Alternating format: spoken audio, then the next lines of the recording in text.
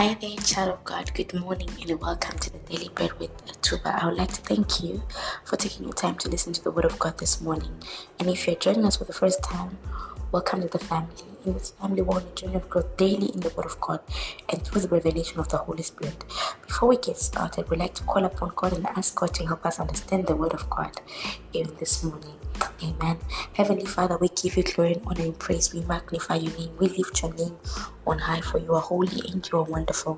Father, we glorify your name, for you have never changed and you're still God. You are so faithful. We thank you, oh God, that this is a day that you have made and we will all rejoice and be glad in it.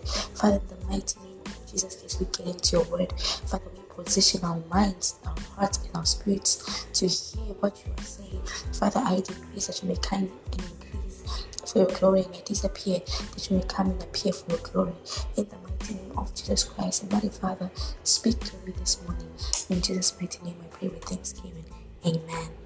So the word of God for today will be about looking unto Jesus. Looking unto Jesus. Many people have heard looking up to Jesus, who's the author and the perfecter of our faith. It's a scripture that we are all familiar with. But what exactly is looking up to Jesus? I want us to go back into the New Testament, the story of Peter walking on the water. The Bible tells us that he saw Jesus in the midst of the storm there, and he took a bold step to walk on the water. But one interesting part is that in the midst of him walking in the water, the storm was still boisterous, right? So as the storm was still boisterous, at first he was not focusing on the storm. But when the waves and the tides grew, he looked at them, and that's when he sank. So what is to look up to Jesus? To look up to Jesus is to fix your gaze, your mind on him, your heart on him, your spirit and your soul on him in any and every circumstance. Some people find it easy to look up to Jesus when things are okay. But when things tend to go the different way, or a whole different way or different turn, we tend to look at the situation. Fixing your gaze on Jesus gives you the ability for you not to be able to see what is around you. If you see the story, look at the story of Peter walking on water. As long as he was looking unto Jesus, he was able to do the unthinkable. No one could have ever thought that a human being be able to walk on water, but Peter did, because he was looking unto Jesus. He had an aim, and that was to meet Jesus on the water. So he kept his gaze on him. Amen. But when he looked at the tides, he sank. So looking up to Jesus is basically fixing your whole gaze on him. Amen. So today I want to ask you a question. When you're going through trials, tribulations, or when you're going through a hard time, where do you look? Where is your gaze? Because that is very important. Your gaze has to be either on Jesus, or it should be on Jesus actually. But if it's not on Jesus, which means it's on the problem you are facing. One of the clear signs that you're not looking unto Jesus is always feeling the need to look for a solution to what you're going through than for you to surrender. You know, the Bible says that God's power is made perfect in our weaknesses. But God does not help the strong. He helps those that admit that they are weak and they are ready to receive His strength and His mighty hand upon their lives. Let's just take an example. If you were to go to someone and give them advice, and they react in a way that they already know, would you feel the need to help them again? Certainly not. It's the same thing.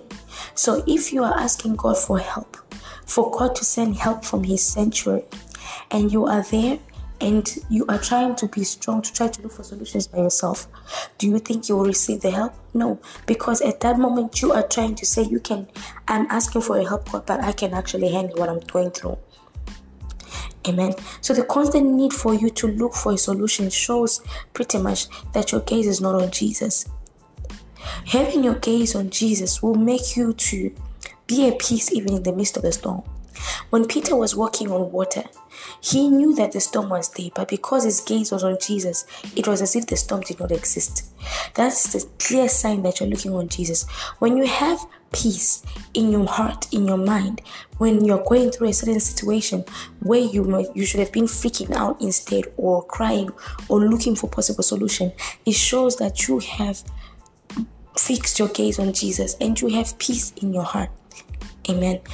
Feelings of uncertainty in certain trials, feelings of anxiety, depression, there are clear signs that we have not fixed our gaze on Jesus. Maybe you're listening to me and you're going through depression.